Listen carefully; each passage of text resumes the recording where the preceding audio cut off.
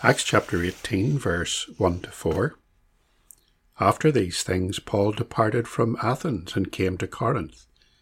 And he found a certain Jew named Aquila, born in Pontus, lately come from Italy, with his wife Priscilla, because that Claudius had commanded all Jews to depart from Rome, and came unto them. And because he was of the same craft, he abode with them, and wrought, for by their occupation they were tent makers. And he reasoned in the synagogue every Sabbath, and persuaded the Jews and the Greeks. So in Acts chapter 18 and verse 1, we have read that Paul, now departed from Athens after his short-lived sermon at the Areopagus, arrives at Corinth. What would he have found when he arrived there in the late summer or autumn of AD 50? In this study, in this episode, we'll look at the city of Corinth and at Paul's settling in period in his new home, where he will live for the next 18 months.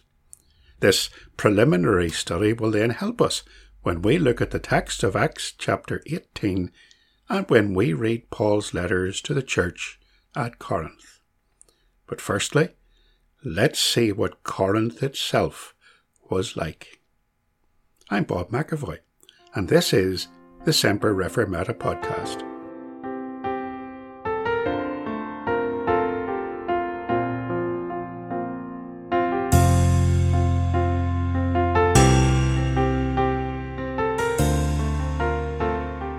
Our exploration of the passage that we've just read, there are 4 things we need to think about.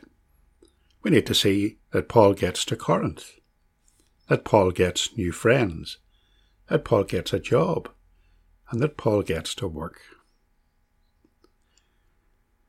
So Paul gets to Corinth. What would he have found? Well, Corinth was certainly an extraordinary city. When Paul visited, the old ancient Greek city would have been long gone. It was destroyed in 146 BC, when Corinth had played a leading role in a rebellion of Greek states against Rome. The Romans had levelled the old city to the ground, and they had sold its entire population into slavery. But in 44 BC, under Julius Caesar, when the population of Rome was getting out of control, the city of Corinth was rebuilt, and it was repopulated with freed slaves and Roman citizens, and at Paul's time it was a middle-class city with around 75,000 inhabitants. There was a good cultural life in the city. Every couple of years there was the Ichthyeian Games, an athletic contest that was second only to the Olympian Games in the importance of Greece in that era. In his 18 months in the city of Corinth, Paul must have attended the games, for in some of his later letters he illustrates points with references to the practices and customs and traditions of the games. In the notes that accompany this lesson, I've given you some verses to look up and to check out so that you can see just how he refers to winners and losers and the rules of the games. But what made it so attractive to rebuild this city for Rome was its geographical position. Corinth was built on an isthmus, a narrow strip of land at the place where the Peloponnesian Peninsula joined with mainland Greece. This strip of land was about 5 miles wide, and Corinth had a port on either side of the city, on either side of that strip of land. If you were walking through the streets of Corinth, you would often see boats being trailed on rollers through the streets. It was far easier to trail the ships across the isthmus than to sail them round. And at Corinth, there was always plenty of slaves to do the trailing. All the trade from mainland Greece down to the vast Peloponnesian Peninsula had to travel along that isthmus too. So you can imagine that Corinth was a constant hive of activity, with east, west and north-south trade all being routed through the city. All these sailors and commercial travellers contributed not only to the life of the city, but to its tourism and to its nightlife. In Greek drama, a Corinthian was always represented as a drunkard. In fact, Corinth was the actual tourist centre for Roman citizens. I've even heard that a citizen of Rome could book a package tour to Corinth. What made it so popular with Romans was its immorality. Corinth was an extremely immoral city. It was so immoral that the expression to Corinthianize became in Greece an indication of how far into debauchery a person or some people would go. Above the city was a flat-topped mountain, the Acrocorinth, upon which stood the temple of Aphrodite, the so-called goddess of love. That was the workplace of 1,000 priestesses, all of them slaves, all of them prostitutes, and in the evening they would flood down into the city streets to ply their trade. Corinth was the Ibiza of the ancient world. James Montgomery Boyce makes it easy for us to remember the character of Corinth using 3 alliterated descriptions.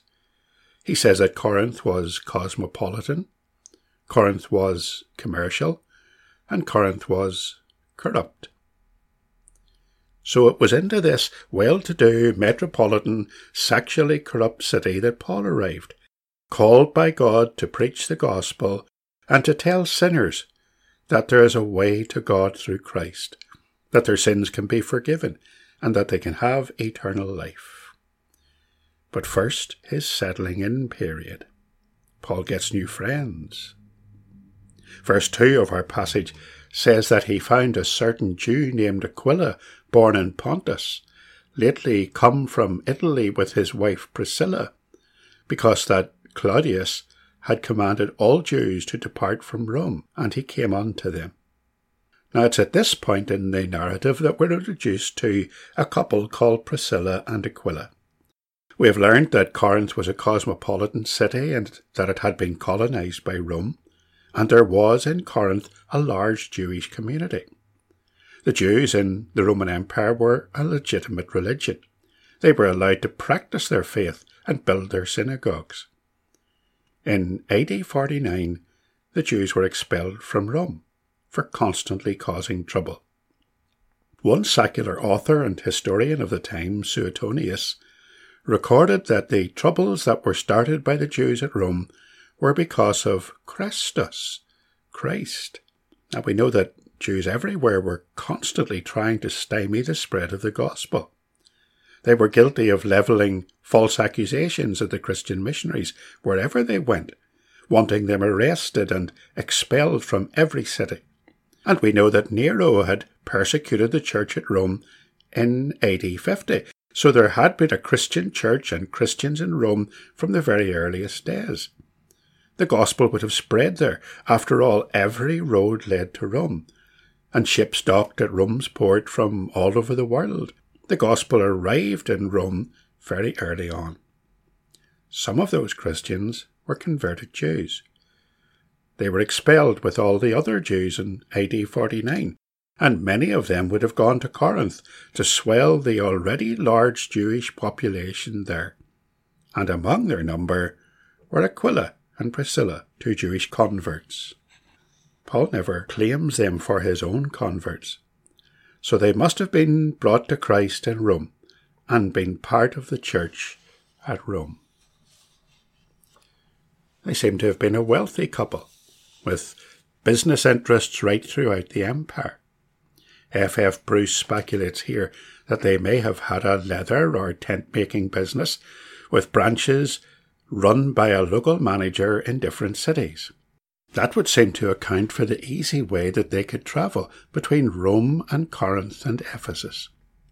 They became lifelong friends and ministry partners with Paul.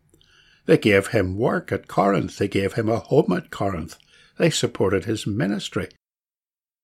When Claudius expelled the Jews from Rome, he meant it to teach them a lesson. He meant to make life as difficult as possible for them. But God meant it for good. For at exactly the right time, when Paul arrived at Corinth, new friends were waiting, sent there by the Lord to help him. Paul gets new friends. Paul gets a job. Verse 3. And because he was of the same craft, he abode with them and wrought. For by their occupation they were tent makers. Well, I suppose when you're in a new city without somewhere to stay and you have no income, you really do need a job. And Paul, thankfully, had a trade. There's no surprise in that. Nowadays, there's a certain snobbery among the professional clergy. I remember being at the home of a bereaved family a number of years ago. I'd been asked to assist the local pastor with the funeral, and so we attended the home together. The family asked my colleague, "Are you a part-time minister in the church ministry?" My colleague replied, "Well, part-time, full-time." It was almost as if he was ashamed to admit that he was an unsalaried pastor, or as the Anglicans would say, a non-stipendiary minister. It was as if having to work in a trade or a business was a degrading thing. But it's not. It's an honourable thing. And for a rabbi like Paul, it would be expected. For the Jews considered work as a highly valuable part of life. God worked in creation, and so should we. The rabbi would have a trade. He would study and teach only after his day's work was done. He would not be paid for teaching, nor would he expect to be paid, and he would never ask for money for his religious work. Paul reminds his readers of his attitude to this in his letters. In 1 Thessalonians chapter 2 and verse 9, he says, "For ye remember, brethren, our labour and travail, for labouring night and day, because we would not be chargeable unto any of you, we preached unto you the gospel of God." In 2 Thessalonians 3 and verse 8, "Neither did we eat any man's bread for naught, but wrought with labour and travail night and day, that we might not be chargeable to any of you." In 2 Corinthians 11 and verse 9, "And when I was present with you and wanted, I was chargeable to no man. For that which was lacking to me, the brethren which came from Macedonia supplied. And in all things I have kept myself from being burdensome unto you, and so will I keep myself." There's a good lesson there for all of us. A godly pastor is not in it for the money. While Paul admitted that a labourer is worthy of his hire, in 1 Timothy 5 and verse 18, he writes, "Thou shalt not muzzle the ox that treadeth out the corn, and the labourer is worthy of his reward." But there is something seriously unsettling about wealthy Christian pastors, men and sometimes women, who have accrued their wealth from the support that they have received from other Christians. Preachers with private jets and limousines and mansions. That would be completely foreign to New Testament Christianity, where the disciples were sent forth by the Lord Jesus without money, in Matthew chapter 10. "Freely ye have received, freely give. Provide neither gold nor silver nor brass in your purses, nor scrip for your journey, neither two coats, neither shoes, nor yet staves, for the workman is worthy of his meat." Paul was a tent maker by trade. Paul came from Cilicia, and in Cilicia there was a breed of goat native to the region which had a fleece that was very suitable for making cloth used in tents and curtains. So the word tent maker in Acts chapter 18 implies a highly skilled worker in leather and cloth. Isn't that fantastic? Think about that. At exactly the right time, two Christian business people, Aquila and Priscilla, both of Jewish descent, owners of a tent-making business, are in Corinth, and they're looking for workers.